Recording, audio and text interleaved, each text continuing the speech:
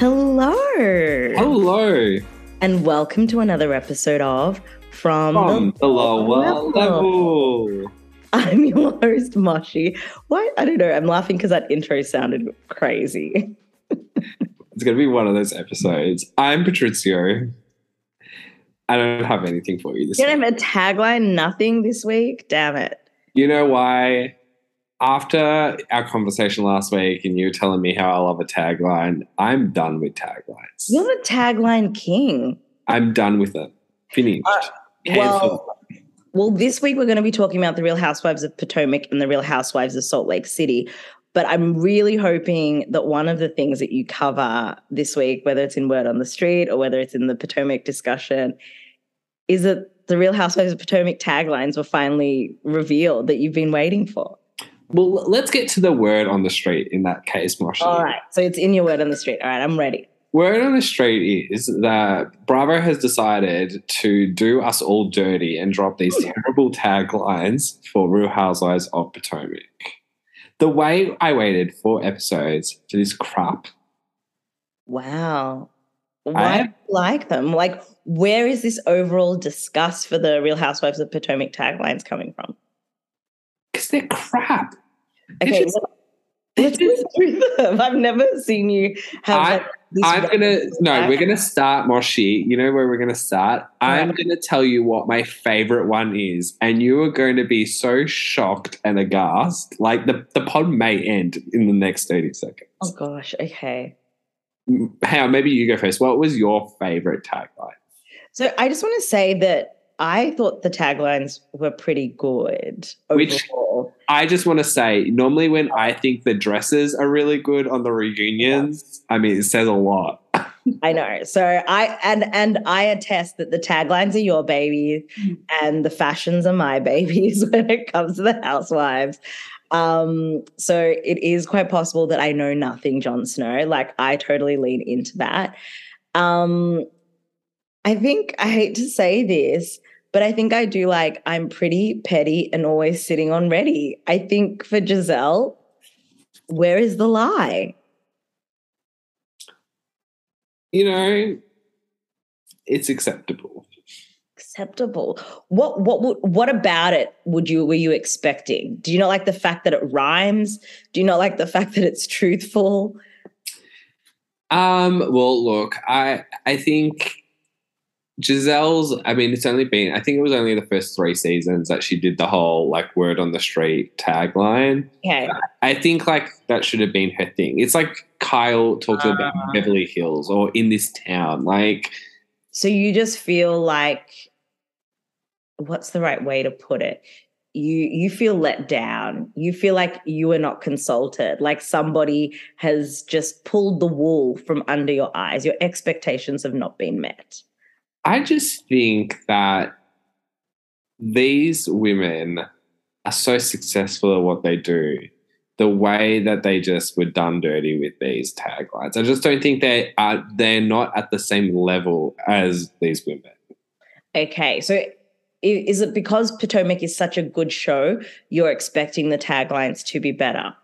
Yeah, like the like they have good reads. They have like, you know, like they know their words. So like, how did anyone say like, I want this to be my tagline? Like, all right. So then, what's your favorite tagline? So my favorite tagline is Mia's. Okay. I may not remember everything, but you'll never forget me. Because like, I just love that Mia is just so fucking dumb. Like, but how is that different from I'm pretty petty and always sitting on ready? To me, it's the same thing. Because Mia is the queen of not remembering shit. And like, it's funny to me. But Gizelle is pretty and she's petty and she's always sitting already. It was just, for me, Mia leaning into like the mess of a housewife that she is. That's what I mean. Okay, so Mia's is funny. Like, it's got a comedic element. I was just like, you know what the comedic element is? They were like, Mia, we want you to say, I may not remember everything. And she was like, sure, okay, I'll say it. So you definitely don't think she wrote her own tagline? That's the other thing I'm hearing here. I don't think any of them write their own taglines. So you don't think that you may think you know my story, but there's always a plot twist was written by Ashley? Like that is the shittest tagline ever. Surely that was written by That's her. what I mean. Like, who did them dirty here? I don't think They that they. did themselves dirty. No, I don't think that they write their own. I don't. There's like. I'm a Nigerian queen with no time for mean. Wendy wrote that herself. Okay. Did you see the whole controversy this week over Karen's tagline, which is just like a 3-week, I burn slow and never waver? And Robin Dixon came out saying that a 3-week burns faster than any other kind of candle.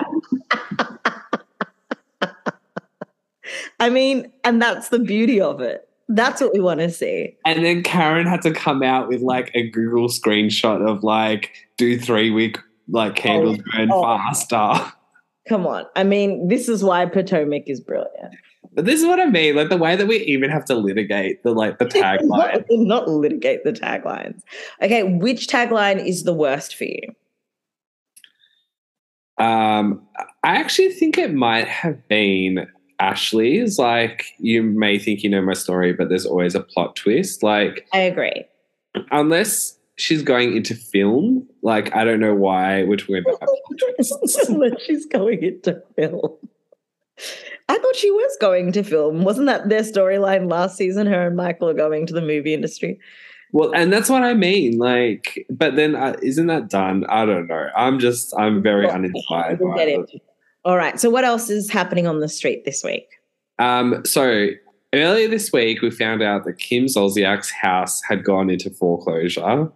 Yep.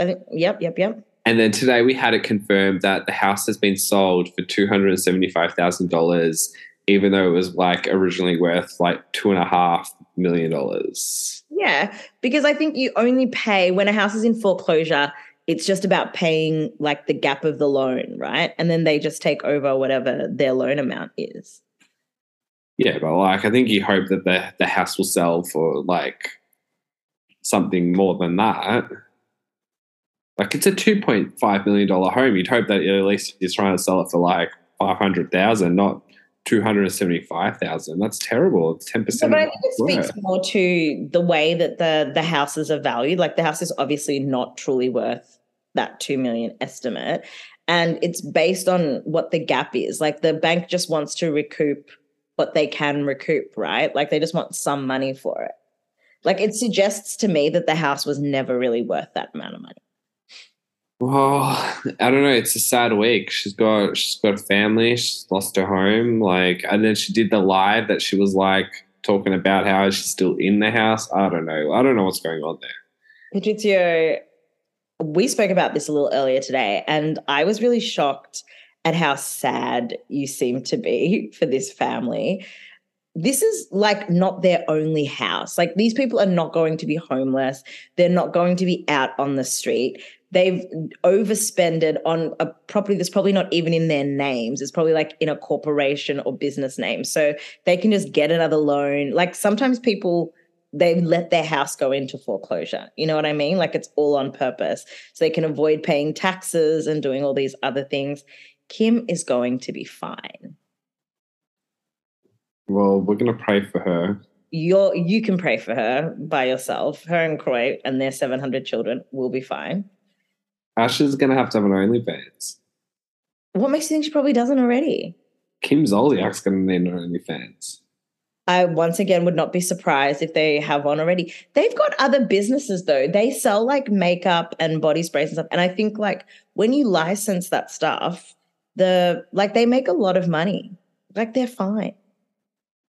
Well, I hope you're right on this one, Boshi. Oh, I feel very confident that they're fine.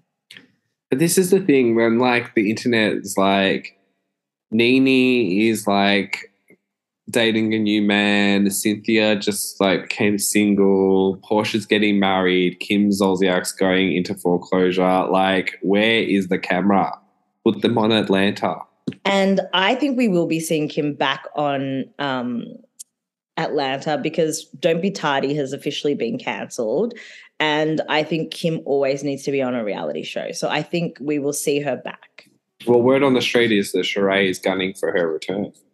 And either way, I have not even seen that, but I was just about to say she will come on as a friend of for Sheree because, they both have the same face. Well, but Sheree. Oh, you don't get that reference. You never watched the early episodes of Atlanta. Oh my gosh, I'm so sorry. It's a very rare moment, listeners, where I am giving a reference and Patrizio doesn't get it. It's normally the other way around. Those seasons were before my time. Before your time, okay. But there is this classic scene where they're both ganging up against Nene and they're talking about how they're best friends. And one of the things that they say about that they really like about each other is that they basically have the exact same shaped face. Okay. It is the most absurd conversation ever on why people should be friends. It was fabulous. Well, apparently Sheree invited Kim Zolciak to the She by Sheree show, but Kim declined the invite. Because she probably wasn't going to get paid. And there's the mess. The facts. But just to round out this Word on the Street, it's short this week. We had Halloween earlier in the week. We did. And Ashley gave us the Potomac Queen post of her dressing up as all of the other housewives on Potomac. In their best confessionals attire, and it was fabulous. It was great. Although I think she could have gone further. Come on, she did pretty good to get all of them done in such a short amount of time. I think when it comes to social media, Ashley is killing it. These other women don't hold a candle to her. How many weeks in that candle? 700. Let's get into this week's episode of Real Housewives of Potomac, Moshi. Please. It's season 7, episode 4. I think we're in one of those it's one of those building the storyline episodes, right? I think that there is a lot going on without a lot going on. It's 4 episodes in and there is already a significant feud. It's brilliant. The Wendy versus Robin feud, right? Yeah, but also Candace versus Giselle. There's so many things. Karen avoiding Charisse. There's so much amazing things that are happening in between the lines. Do you get what I mean? Mia, messy as all hell through every single episode. Entertain me. The whole thing is entertaining. Well, we need to discuss something, Moshi, which is earlier this week I made an admission to you that I am now Team Giselle. Jesus Christ. In the feud between her and Candace. Yeah. And I think they're both trash. But the reason why I agree with Candace is because I know where your argument stems from. If you haven't already heard Carlos King, the king of reality TV, on his podcast, he did an exclusive interview with Giselle, which was an amazing interview for people. Giselle did a great job, but she talks about how this issue didn't have to be a big deal, but the reason it's a big deal and the thing that she is not acknowledging is that if it didn't have to be a big deal, but you have put it on camera. So the moment you put it on camera, you're making it something. And that is the perspective where I'm coming from. If it wasn't a big deal, she should have picked up the phone and spoke to Candace about it off camera. So for me, it's manipulative. Giselle knew exactly what she was doing, and she knew exactly what buttons to push with Candace. She knew exactly what sort of reaction she was going to get. So I think when she says that Candace is making a big deal out of it and all this stuff, she's gaslighting Candace. And so that is why I'm not Team Giselle. I rest my case, Your Honor. Oh my God. Food for thought. That's all I'm going to say on that. No, but this is why you messaged me and I was like, save it for the pod because I'm not with you. Because I listened to that whole episode and I was like, Giselle is fabulous. I actually understand everything that she's saying makes perfect sense. It's all true.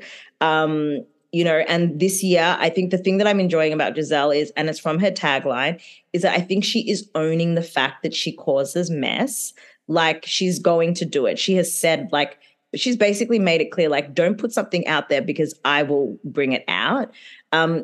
First episode in with Mia, she's already had to apologize because she likes Mia, right? She knows that Mia and her shenanigans are good for the show, so she wants to stay on side with Mia. But she contradicts herself because in all of this stuff that she's saying about Candace off the show, I think in this episode she said it in her confessional, which was like, stop making it a big deal. Stop giving it life when Candace didn't say hello to her. But you brought it up on camera, so you instantly gave it life. It's done. I think the thing for me that I perhaps was missing last week in our discussion about it was that, you know, the context, I think, of why Giselle was bringing up this drama, because it is a sensitive topic. Like, I think it is one of those things where it's sort of like, you know, in the world of Me Too and, you know, everything that's going on, like, you know, the Johnny Depp and Amber Heard of it all, right? Like, it's so, you know, like, hard to... It's topical. It's like stuff that's happening at the moment. It's stuff that we're reconciling with. Yeah. And now that I've heard from Giselle, like, just her, like, I think there was more context that was given. I'm a bit more like, okay, I understand why you were made to feel uncomfortable in that situation. And I think that's also like where I was coming from. I was like, okay, like, I'm kind of a bit more team Giselle now, but just because I did understand her perspective on it. And as well, like, I think the other thing that I got out of that interview too was just that Giselle is so unapologetically her. And I think, like, I was kind of like, okay, I'm on board with, like, who you are as a person, because, you know, it was that scene, like, in the season, like, 5 reunion where, you know, Monique gets out the binder and just, like, starts reading out the phone number of Jamal, and, like, Giselle just sits there and takes it, and she's just kind of like, I'm not, like, listening to anything that she's saying with her binder and all the rest of it, because I think Giselle's literally at that point in her life where she's like, I've heard it all. Like, people have, like, accused me and, like, you know, like, my relationship with Jamal and all this stuff and all these things. Like, she's seen it all. Like, it's water off a duck's back, and she's just going to keep doing her. And I think I just have respect for that at this point. Yeah, I think there's 2 things that you called out that are so significant there. So number one, I do want to say that I do actually understand Giselle's perspective, and I'm incredibly empathetic. Like, but I think we were in agreement on that. I think we're in agreement last week that, like, if it doesn't feel good for you, then it's not a good experience. And one of the things that we know to be true is that she did bring it up to Robin at the time that it happened. So it's not like she's just invented these feelings. So I know that to be true, that this is something that she's felt the entire time.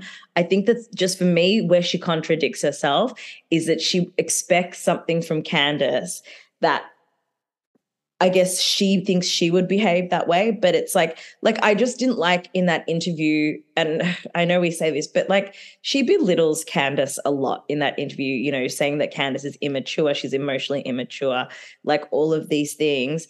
And I just think, like, if you're entitled to your feelings and the way you felt about something, Candace is 100% entitled as well to react the way she chooses based on her own experience. But the thing that's funny for me is that Candace, the thing that frustrates me about Candace is that when it happens to her, it's the end of the world. But she also, you know, I think Candace is horrible and gives it to people so unnecessarily as well. So, yeah, I just think that Giselle contradicts herself. But I also, yeah, I agree with you. I guess Giselle is this is the other side of Giselle, is that because things for her are so water off a duck's back, I think that she expects that same level from other people. Like, she expects that she can be really shady and people are just going to take it. And my thing is that one day Giselle is going to say something to the wrong person, and we're supposed to give Giselle the benefit of the doubt because she's someone who can take it. Giselle is still mean. She is still nasty. She still does these little things that she knows that are going to annoy people. And for me, like, she's a pest in that way. And that's why, like, I'm glad that she is happy with who she is, but just because she's happy with who she is doesn't mean that she's a good person. You know, I don't like my housewives to be good people. Well, and there it is. And that's okay.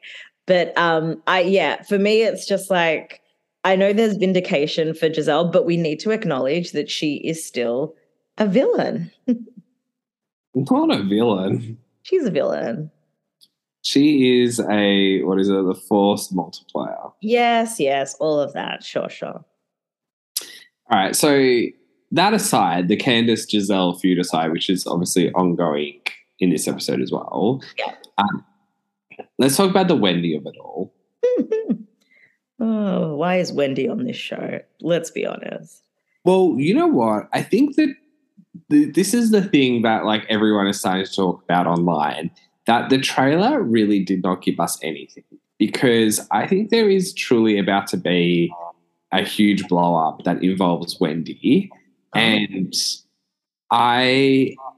the way that all of the women, because I also listened to Candace did do an interview with Carlos King as well. I haven't missed that one. Yeah, it was a couple of weeks ago, I think. And one of the things that all of the women who have been doing press have consistently said is all of these women are bringing it this season. Everyone has come to the table with something. And so I don't think that they would be saying that if they knew that like Wendy was not truly bringing something to the show. Like, I think that probably it's bubbling away maybe at the moment. I don't know, but I feel like the ladies are shady enough that they would be like, everyone brought it except for somebody on the cast. Yeah, and they would call her out on it.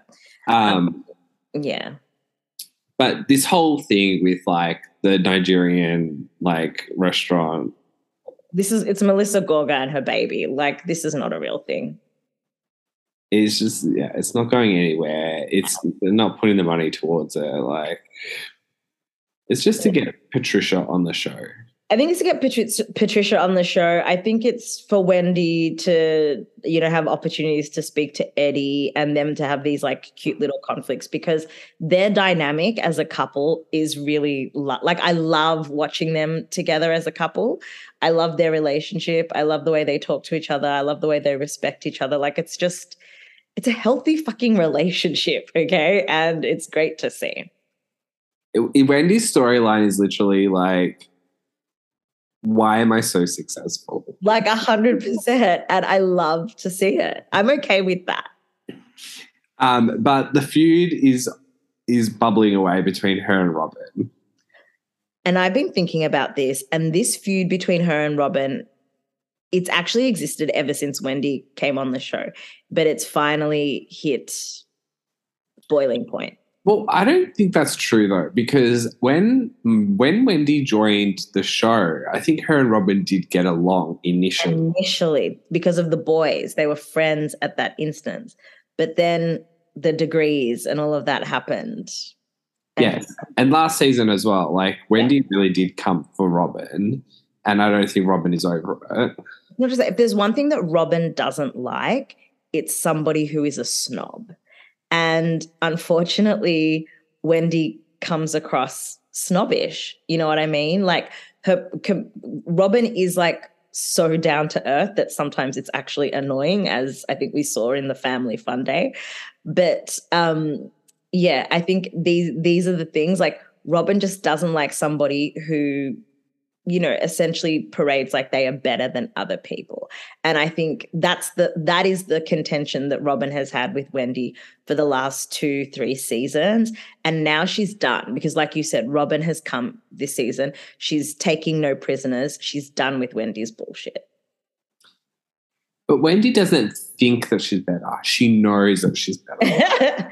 But I don't think she's a Nigerian queen. It's about just being different. There are different ways to do things, but Robin is done. Like, Robin wants to dead this storyline with Wendy, and she's going to. I think they are a really good match in terms of conflict. So Robin has organised this sad excuse of a family fun day. And she has chosen not to invite Wendy, which we got at the last episode. Yeah. And This is just a really good example again of like you can't exclude people from the cast on these events. Like that's just not how we do things. It's not nice. You're pushing someone out from the cast and it's not cool. And Karen calls her out on it, which I love as well, because Karen was like, I took a sick day and you guys got up to trouble. But the real drama in all of this is not so much that Wendy's not invited, it's that the kids are obviously excluded, and this is like meant to be an event for the kids. Yep. And so Robin suggests to Candace that Candace calls Wendy and offers to take her kids as an auntie to Robin's event. I have several problems with this. Please tell them all, list them all. Like, I agree with, Candace and Wendy in this as well. Like, you can't just be like calling up someone and bringing someone else's kids to someone's event. Like, no, like we don't do that. Like, Wendy's not. No, it's just not okay. I'm like harking back to the conversation that we had last week on the pod where we discussed Robin's parenting style. And I think it's telling like that she came up with this suggestion. It's because it's the sort of thing she would do, which is fine because I think if you have a close relationship with people, like, there are different scenarios. Like, for instance, I grew up, my mum would be working. I'm a latchkey kid. So like somebody else's parents might like take us to the birthday party if their kids are already going. But I just think in this instance where the mother is available to be there and participate, to not be able to do that with her kids, it's almost like she's in jail and her kids are allowed to come. Like it's weird. Yeah, it's that, yeah, like, and because what? And then Wendy has to explain to her kids why she is available but unable to go to this event. Like, yeah, you're going to have to go with Auntie Candace because I'm not talking to Robin. Like, I don't even think, like, the kids are that invested in any of the relationships with the other kids either to, like, really, like, care. But it's just... It's weird. It would also be Wendy giving up time with her children. Like, it's... The fact that Robin thought this was a good idea, I just know come the reunion, Robin is going to get pummeled for this suggestion. I think it's like a footnote in this season, to be honest. But you think Wendy, this like prints out the most random receipts, is going to have this be a footnote? If I know Wendy the way I think I know Wendy, this is the grudge. This is going to be the ammunition that Wendy needs. She's going to hold this suggestion against Robin forever. Whatever, honestly. I don't know. And then how Robin was like, oh, so you're not letting your kids come? So then it is like, then it's not actually about the kids or whatever. Like, what I mean, Robin's delusional. Absolutely. I'm like, girl, like you're being so offensive. And then Wendy's like, well, I'm not sending my kids to that event. And then you're like, well, then it obviously wasn't about that, was it? Like, what does Robin expect? Anyway, but I think you're right. I think it's the type of like parent that Robin is, that like in her mind, this is a completely reasonable like workaround for a problem. But I guarantee you, Patrizio, mark my words, Wendy is going to come for Robin as a mother, and at the reunion, if they do not patch things up by the end of the series, and it is like you should never come for people's parenting styles, but it is going to be bad. Interesting. Speaking of parenting styles, I think it's on the way to the family fun event. Mia is in the car with G talking about her mother's like drug abuse in front of the kids. I read this like hot take online, and it's not my own hot take, I'm not claiming this, but someone was like, the way that she has pivoted from like the cancer storyline to her mother's like drug abuse within the space of 4 episodes because she figured out the cancer storyline was not landing. It's like Mia is truly evil. There's a lot of things. I still don't really understand Mia, but in this episode, Mia became kind of a narrator. And I think I really started to see that Mia is, I think, the sloppiest and the messiest of these women. And I think that she doesn't really like any of these women. Like, she has no loyalty to any of them, which is fine. I know we'll talk about it a little bit later on as to why I think this, but I think in this episode, Mia is just, she's gross. Like, it's not just the cancer pivoting to her mum thing. It's the things that Mia just talks about in front of children. Like, you know, later on she's the one that brings up some of the conversations around Ashley's marriage and sex and things like that in front of children. So there's a lot of things going on there with Mia. All right. So what are some of your favorite moments from the fun day? Well, I enjoyed, so Jacqueline, this friend of, is obviously going to get a fair bit of screen time. She brings along what we learn is her ex-husband. Have you ever heard of PP before? Her parenting partner, not small penis, as your favorite girl Giselle referred to it as. Like, that was insanity. Well, that's what I was about to say. I'm like, are you talking about the No. PP of it all? Which is literally, but I think that was kind of interesting. I think it was, as much as I didn't agree with Mia bringing up the conversation that happens sort of on the bleachers with her, Jacqueline, and Ashley when she arrives, I did enjoy that conversation. But once again, I feel like Jacqueline is perhaps as well doing what she thinks needs to be done to get the airtime.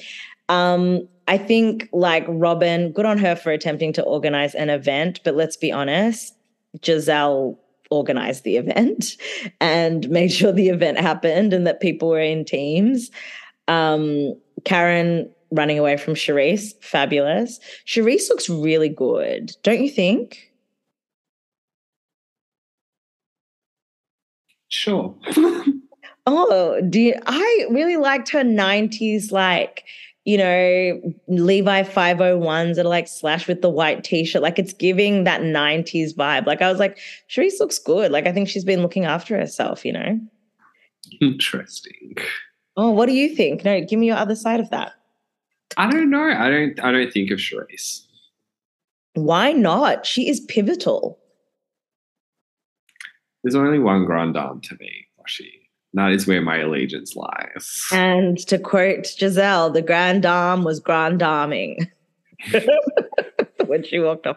Oh, I think that this feud with Karen and Charisse is completely one-sided. Charisse is like so much happier. We know she's like out there getting dick. Like, she doesn't care about Karen. So Karen, like, not stepping up and grand daming against Charisse, like, it's actually sad. The potato sack race was comical, to say the least.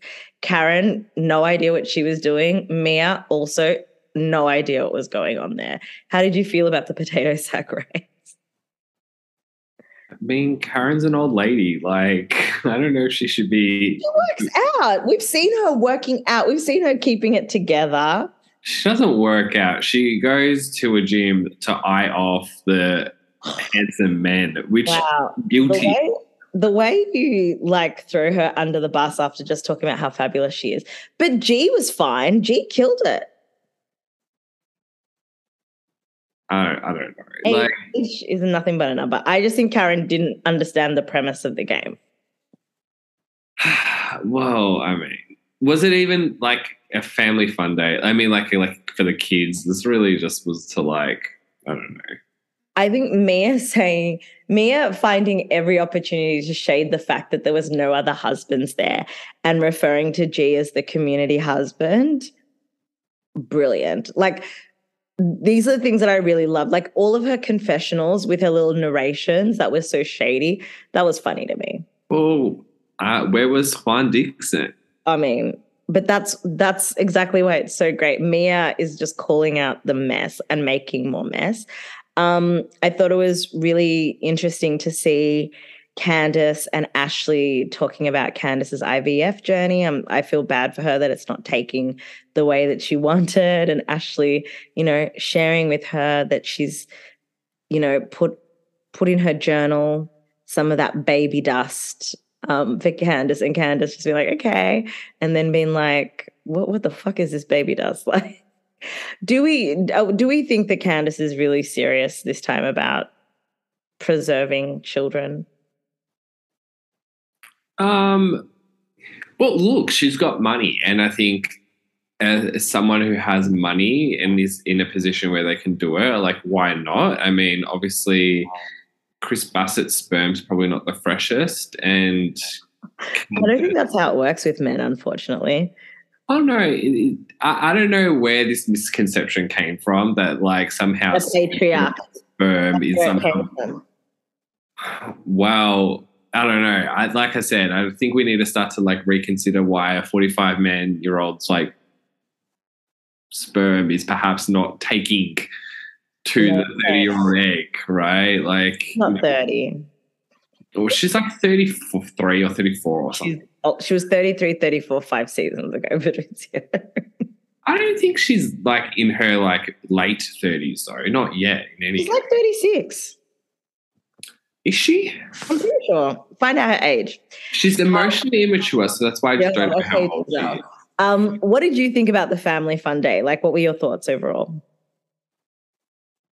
I mean, look, it's an A for effort. No, it's not even an A for effort. It was like a B for effort. It was about a D+ on execution. Oh, 100%. But good on Robin for trying. I guess. So some other highlights in this episode for me was Karen just Karen pottering around her house is I find it riveting. Her throwing out all of that chicken in the bin because she's allergic to the chicken. It's a dirty bird. I was like, why are you throwing out all the chicken? Why can't you cook it for your husband? No, because she does not want any chicken anywhere. None of them are eating chicken. There was a lot of chicken. There's a lot of chicken. Right? For me, I was like, you could donate that food. Like, if you're not going to eat it, just throwing it out. Like, I was like, no. She could have cooked it and given somebody a meal. Like, it was wasteful beyond. But it's the continuation of her thought storyline. I think this is my prediction for the season. Karen is going to reveal her open marriage before Charisse can even begin to discuss it. I agree. And I don't think that Karen is going to do it because of Charisse. I think it was going to happen in any case, but it adds a little bit of spice. Do you think she has a boyfriend currently? I think her and Raven are sharing a guy. Oh my God. Okay, and thank you for listening to this week. I just had to throw that in there. No! Moshi! That is so weird on so many levels. I mean, look, I'm not going to kink shame anyone here. This is a sex positive space, but I'm just like, that is not the plot, like storyline I needed on this show. It might not be what you need, but it might be what you're going to get. That's all I'm going to say. You watch this space. The way her and Raven kiki, you know that they talk about boys. Raven will mention some boys you hooked up with. Next week, you'll be hooking up with Karen. I see it. Oh, my God. Okay. What about this? Ray and Karen are sharing the same man. Love it. I would live for that storyline. Oh, my God. Actually, it's not even a man. It's a woman. Once again, much like Ashley and Jacqueline, they don't know if they're bisexual, pansexual, whatever they are. They're just figuring it out. Oh, my God. Actually, and it's not just a man or a woman, it's a whole community that they are involved with. I believe it. Why not? This Potomac would be the franchise that gives us full polyamory. This is wild. The way that we have just like thrown out. Wish, like from our lips to God's ears, like make it happen. To quote Kim Zolciak, ask, believe, and receive. That's her Karen's tagline should have been like just like a 3-week gun burn and 3 flames at once. Like 100%. 100%. Well, let's talk about the other pansexuals. Michael, Darby, and Ashley. So I just want to bring out one thing about Ashley that I've noticed the last couple of episodes. Have you noticed that Ashley keeps bringing new friends over? Well, obviously she's trying to make something happen. Yeah, like she introduced us last week to. It's like that other girl that was pregnant at the same time as her. This week we're meeting her publicist, who is also like her homie.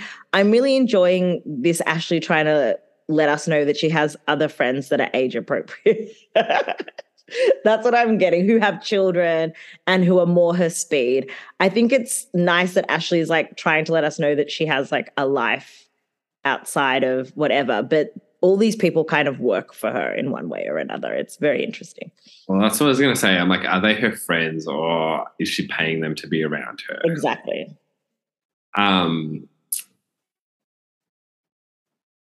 She's gone this continuing journey of like trying to like lock down a property and then also to draft the comms around her split from Michael. Yeah. And we got that beautiful montage of all the bad things that have ever happened in their marriage. That beautiful montage of all the bad things that have happened in their marriage. Well, it was Oscar worthy. Like the producers are continuing to serve the goods. 100%. But we find out that Michael Darby is taking preventative action at the Family Fun Day, and he has decided to get a vasectomy because he's scared that Ashley is going to try and impregnate herself. I really love it. I don't know why, but that made me laugh. And I once again, Mia's commentary where she was like, she should have waited till she got baby number 3, baby number 4. Check, check, check, check. Like Mia. Oh, so messy, so shady. But I don't even think that's messy. I think that's truly what Ashley wanted. No, but Mia is saying like when you have a baby, it's more money. Like Mia was basically, are you picking that up? That is shady. Well, you know what? It's more money, but it's also more mouths to feed. It's not like getting more money and that the money is just going into your pocket. Like, but I'm just saying that's what Mia was implying, which is why it's so shady. Mia's a fool, but gotta have the jester. Do you think that Ashley was actually going to like knock herself up? Yes. Well, I don't think she's going to knock herself up, but I mean, she said it. Like, I think she has taken to motherhood in a really significant way. It's something that she loves and she craves and she enjoys it. And she's still very young. Like she could wait a couple of years if she wanted to and still have more kids, you know, like I can see her wanting to have a bigger family. And I think Michael knows that about her. And I think he already is like older. He has older children. Like he is done with that part of his life, which he really should have considered before he married a younger woman. But yeah, I think good on him for doing what needs to be done to prevent himself from fathering more children if that's not what he wants to do anymore. You know, vasectomy rates are on the increase in the US. Yeah, but they can be reversed. It's not like it's the total dead end. I also think it was quite funny how Mia said that he's really doing it so he doesn't get other people pregnant. I was just like, Mia. Well, you know what? In the political landscape of the US, you got to like take action into your own hands sometimes. Well, you do now, I guess. But as I said before, they've like drafted the note that's going to go out to announce their divorce. Yep. But it's been leaked ahead of time that they're separating. Who's the rat, Moshi? It's Mia, 110%. I think He was asking all of those questions. Mia wanted all of the tea. It was Mia. I think it was the publicist. Well, it wouldn't be the publicist. It would be Ashley. No, I think it was the publicist. I think she was like, you know what? We need to like move this along. Nah, from an ethical perspective, you just don't do that. As somebody who works in the comms Well, we world. don't know what her ethics are. I could see Ashley doing it. So that is the publicist doing it on behalf of Ashley because Ashley's trying to move things along.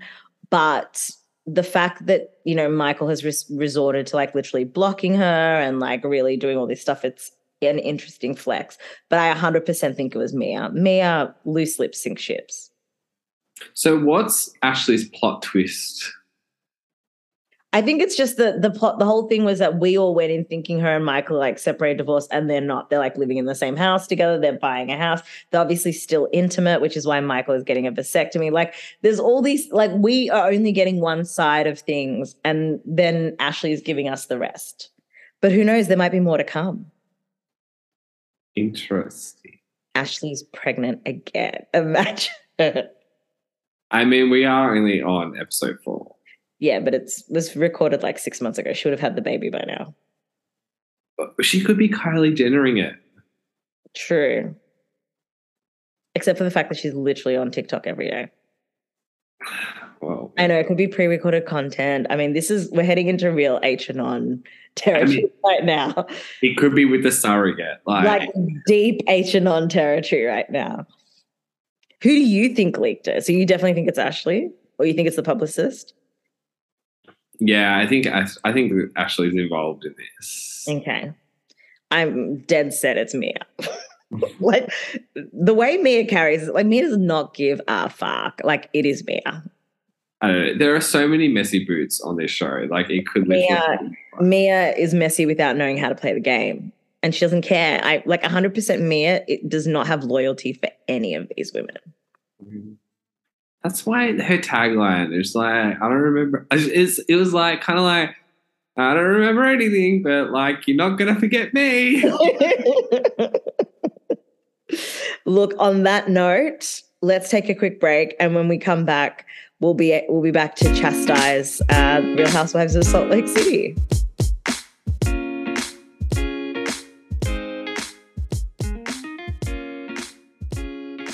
Moshi, we're back from the break. I believe we are. To talk Real Housewives of Salty Lake City. Not Salty Lake City. It's episode 6 of season 3. When do you think they announced the cancellation of this show? I don't know, but I think, you know, we are watching until Jennifer Shah is put behind bars. Like that's the only reason that we're watching this show. At what point during this episode did you realize that the only woman that you really care about on this show is Jennifer Shah, and it's in like a positive way as well? Have not had that realization. I did. I was kind of like, at what point was it for you? I think it was like in the third act, second scene. Yeah, the second third of this episode, where I was kind of like, why is Jen Shah the only one that I like kind of care about? And she's also like the only one I am like invested in at this point. All right, so let's unpack that. What is it specifically about Jen Shah that you care about? I don't think it's that I care about Jen Shah. It's just I hate all of them so much that she's the only one that's kind of palatable. And I feel like we can't get into why I like Jen Shah just yet. But because I need to talk about other things first. Okay. Why did the episode start in the way that it did this week? That, like, instead of like previously on, to get that like weird news synopsis, I guess they were trying to do something. I don't really think it landed though. It was weird. I was like, am I missing like some sort of Utah reference here? Yeah. Or like, is it a Mormon thing? Like, have I missed something as to why this is happening this week? No, they were trying. Every week they're trying to do something. You know, we're 6 episodes in. The editors, producers, they're trying to keep something fresh, but none of it is working for me. Okay, so I want to talk about Heather's new storyline of being the Countess Luann of Utah. Not the Countess Luann. The way that she is going to try and launch this singing career for herself. Is that what you think the choir is? Like a whole singing career? I truly do. And like, just, it was a weird move that I didn't really understand where it came from. Well, she did try to explain that she basically wants the religious singing without the religion. Like she's living her best sister act fantasy. And I think that would be fine if we got any hint in the last 3 seasons that Heather enjoys singing or music or like was once in a choir like 30 years ago. But we got none of that, was she? And I think this is the ongoing issue that I have with Salt Lake City. Yeah. That I find it really hard to empathize or care about any of these women because I feel like I'm getting like, you talk about a peeling of the onion. I'm just like, this is like random new information that I have never gotten any sense of like in this whole thing. Which leads me to just quickly talk about Justin, Whitney's husband. I'm familiar with him. When he started crying about being fired, I actually did not care. Because I was like, I have got no rapport with you whatsoever, so why would I care about you in this problem right now? And also, like, I kind of, unfortunately, I'm team Lisa Barlow on it. I think they kind of did it to themselves. Look, it is what it is. I don't think he deserved to get fired. But I suspect there had been some conversations. Can you as a CTCB, whatever CEO he was, be on international television like rubbing your wife in mud and doing dirty things to each other? Like, I'm not sure. And this is the thing that I'm struggling to empathize with as well. That like I'm sorry if he was fired because his wife is a real housewife, because I don't think that is fair. That's not fair. Yeah. And a lot of these men are caught up in, you know, the behavior of their wives, which at times can be quite controversial. But like, he was an active participant, and I don't know, it was like overly sexual in what is a very conservative state. And I just don't know whether there was some thought behind that. There's a few things for me. So number one is I don't believe the firing came out of nowhere. And I don't think a firing can come out of nowhere, especially when you're at that level. I do believe there was conversations that happened beforehand. But I think it really worked to their benefit to be able to spin this as some sort of vigilante witch hunt, people against them, people trying to police their way of life, because that is Whitney's whole storyline, is that she's constantly being told that she can't do this. So because she's been told she can't do something, she's going to go completely in the other way. I also thought that the way she relayed the information to Lisa, like once again, like, so for me, that was the moment for sure in this episode that I realized that I was done with all of these women. There were other moments, but that was like the straw that broke the camel's back, where I was like, this show is so fake. Like, I do believe that none of these women actually genuinely like each other. I do believe that, we spoke about this a little bit before, but you were right when you said these women are all trying way too hard to be what they think a housewife is supposed to be. And sometimes it works and sometimes it doesn't. But Whitney is by far the worst at acting on this show. And I'm done with it. For me, when you said before, why is the person that I'm most invested in Jen Shah, and I said it isn't. For me, the only person who I'm somewhat invested in this season is Lisa Barlow. I think she is the only one who is I think, been pretty genuine this season. I think we are getting more of her, which is something that we've wanted from the get-go. It doesn't necessarily mean that I like her, but I just think she is the only person that is bringing reality to the show. And when it comes to Jen, I can't, because she's just talking about how innocent she is consistently, and it's too much.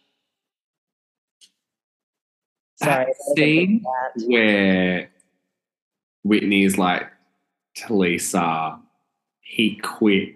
I was like, really? She didn't say that. She refused to actually say what happened. She said he'd left. She refused to actually even mention what the circumstances were. And the best bit was that Lisa was like, the whole fucking world knows he got fired. Like, because I feel like perhaps in that moment, what Whitney was trying to say was that basically I think they might have given him an ultimatum, like, if you continue to appear on the show, like, you can't work here anymore. And he was like, well, the show's really great for my wife's business, so I'm going to, like, leave you guys then. But no, I think Whitney was trying to make something out of nothing. You give her way too much credit. She was trying to make it, like, more mysterious, thinking that Lisa doesn't know that her husband's been fired. Come on. And this is, yeah, like, I totally hear you. Like, they are trying to, like, spin it in a certain way. But that's why I'm just like, if Whitney and Justin were actually, you know, freaky, like, swingers, like, having, like, the best dirty sex life ever, like, that's great. And no, you shouldn't be punished for having, like, what you do in your personal life. But I think the line is when you then make your personal life public, which is what they've done. Yeah, I honestly, like, I watched him cry and I felt nothing, which really just is an ongoing theme. Okay, so for me, there were, like, just some really, like, the stuff that is so inconsistent on this show. Definitely the editing we've called out. Look, Heather, she's doing a choir. She's talking about her book. And then, you know, and then I think there is something in her behavior. The fact that she seems to continuously, everybody has, all of the people who she claims she wants to be, who are her best friends, have an issue with Angie H, and she continues to bring Angie H around. So I think she's also taking some bad advice from a producer by trying to bring conflict when that's not her role in the show. She's not the conflict bearer. You know, that's not why we watch her. It's all looking really weird. But then I think the thing for me that was so unhinged was Shah exposed Instagram account. I have a lot to say about this, Washi. I thought you were Shah exposed. Talk to me. What have you got to say on this? Like, where to begin? It's a mess. Angie H is so delusional. She's on drugs, allegedly. When she was like, the bad press I've been receiving, I was like, there is no press. Where? There is no press.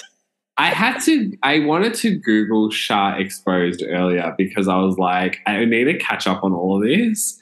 It literally brought up nothing. Like, there were no hits. So not even your husband's fake Instagram bullshit account even brings up anything on Google, let alone you, Angie H. Like, first of all, I'm glad Meredith showed up to work. Like, 30 minutes into the episode. When it was 28 minutes and like 68 seconds. Well, it can't be 68 seconds. There's only 60 seconds in it. Well, you know what I mean. But the way, like, Meredith's role in a lot of Salt Lake City is literally just sitting there while these other women out themselves to be complete trash. And she's just the vehicle in which they can do it. 100%. I don't understand what has happened with this whole Shah exposed thing, in the sense that who is this 56-year-old man that was like, you know what? My wife has been railed in the media, which we're still waiting for the evidence, the receipts, like the TMZ headlines. You know what I'm going to do? I'm going to like make a fake Instagram account and I'm going to talk shit about Lisa Barlow using that account. But then, even though I'm only talking shit about Lisa Barlow, I'm going to call it Shah Exposed. That is the one bit where I was like, I was Team Jen. Like, was Lisa Barlow exposed not available? Like, this is what I mean. This is why, though, I'm Team Jen at the moment, because I'm like, you know what? She's done, in this particular scenario, she's actually innocent. Like, she has done nothing, but she's been brought into this, like, weird obsession of this 56-year-old man with a fake Insta. They're fame chasers. I suspect that Angie is really bitter that she never made the cut for Housewives and that she's still a friend of. Like, she wants to be on this show so badly. And, like, they've got, like, a baby at home. When did that happen? When did that happen? Because, again, and just another example of just, like, I don't know, like, inconsistencies. 56-year-old sperm that's out there making the fake Instas. Like, I think we need to let it go. We need to let it go. For me, Salt Lake City, inconsistent. Everything feels fake. Everything feels like super processed. Like, everyone is trying to produce themselves and being produced. Nothing feels genuine. It is really inauthentic. There are very few saving graces, and where there are, it is Jen Shah, it's Lisa Barlow. Who are the villains? Like, they are the pure, like the Jen Shah's case especially, like the pure evil. And well, like somehow they are the lighthearted moments. You know, here's the thing about Housewives, villains always triumph. You know what? I feel like Real Housewives of Dallas failed because they got rid of the villain. Well, not just that, but they didn't realize that they are an ensemble. Mm-hmm. Each woman started to, you know, do their own thing, and just it turned into a show about like 6 different people instead of about a group of friends. Yeah. And that's where we're heading into Salt Lake City. And it's like Dallas at least lasted like 6 seasons. Like, I actually don't think Salt Lake City is going to survive another season after this. Like, you can't have 5 women trying to do 5 different things on the show and that there's no cohesion and there's no sort of like helping each other like succeed. It's and I think that the other thing is that they are all so delusional, Moshi. They are all so like they are convinced. They've lied to themselves several times that now they actually think what they're spinning out is the truth. Like, I truly believe that of these women. I think, once again, the show needs to be recast. Like, let's be honest. And I think next season, I think once Jen's gone and they tidy up this thing, like some home truths. One, Meredith does not live in Salt Lake City. Why is Seth in every scene with her? Like, they need to go. But even like this whole choir storyline. Yeah, but Heather will stay because of Beauty Lab and Laser, which I enjoy, and because she is rich. Like, she brings the outfits. Can we just talk about the fact that there were more people on the judging panel than there were in the line outside to be judged? Embarrassing. I feel like next week, though, what we will see is a lot more people show up for the judging, for the auditions. No, I don't think we will, Moshi. I think we will see people leave because they are so offended by the behaviour of these women outside the venue that they're like, I don't need to be a part of this mess. Like, they've actually the only diehard fans that live in Salt Lake City who have come to witness the mess. My question for you is, what would you have auditioned with? I mean, it would have been like Bohemian Rhapsody. It wouldn't have been, or it would have been? Would have been. Do you know the words to Bohemian Rhapsody? No, do I know the words? Do I know the key in which it is sung? No.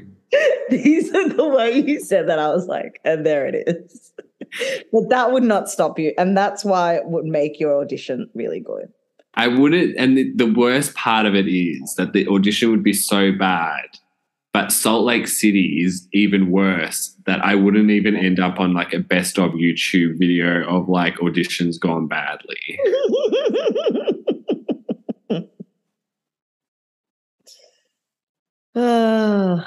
Well, you know what, Patrizio? I've got one thing to say to you. Fudge College. That is literally what I was going to say. I was literally like, you know what? Fudge College.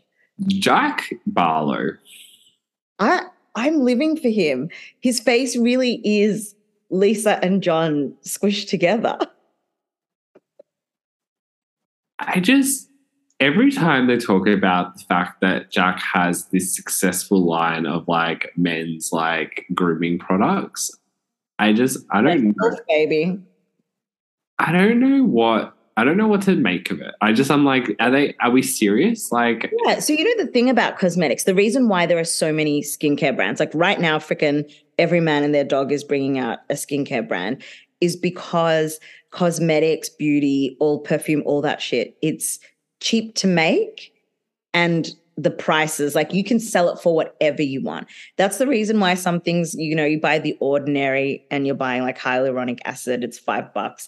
You buy it at another place, it's $500, right? Like it's all about the potencies and things like that. You can make a really basic, like, you know, moisturizer, just like glycerin and some cream, some stuff like that.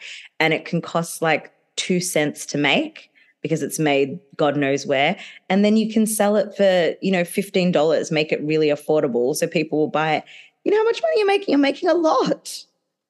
No, but I'm sure. But like, are we actually convincing ourselves here that Jack is the one that is like running this whole operation? Like, I don't know what Lisa wants me to believe out of all of this. I do believe that he is so I believe him when he says like he's determined to just like he wants to be an entrepreneur, he wants to be a businessman.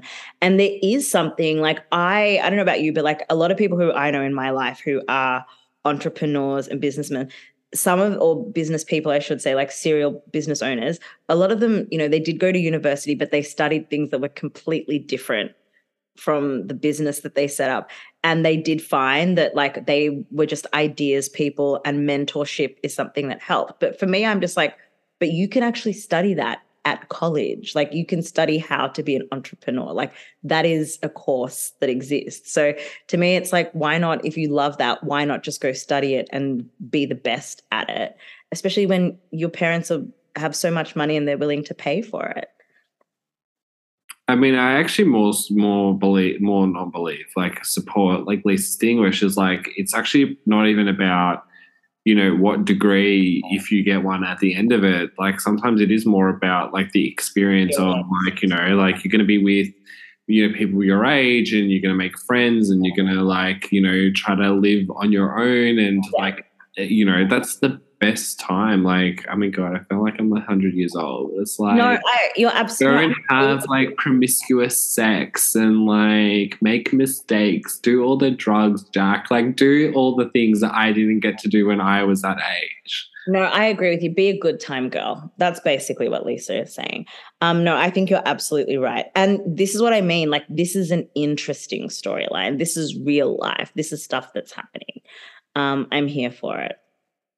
You know what was really fascinating was to see John cutting up tomato, and then like doing like a Kendall Jenner.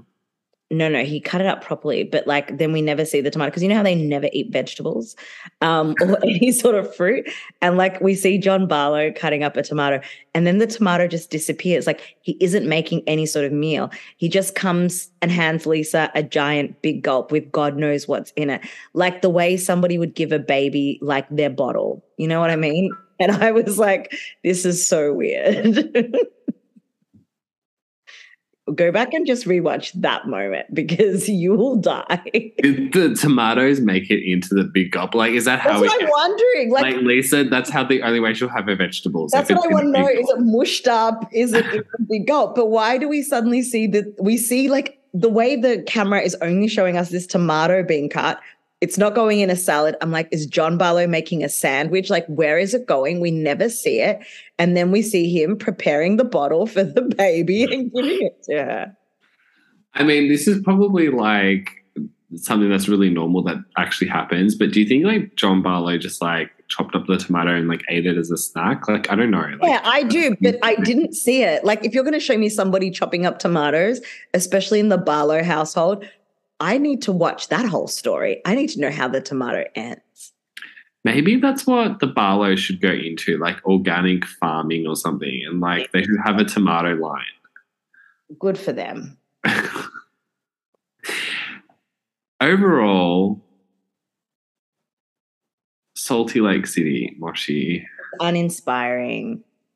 I don't know how we can improve where we are now. Like I'm concerned that there's going to be no one employed in the Rose household very soon.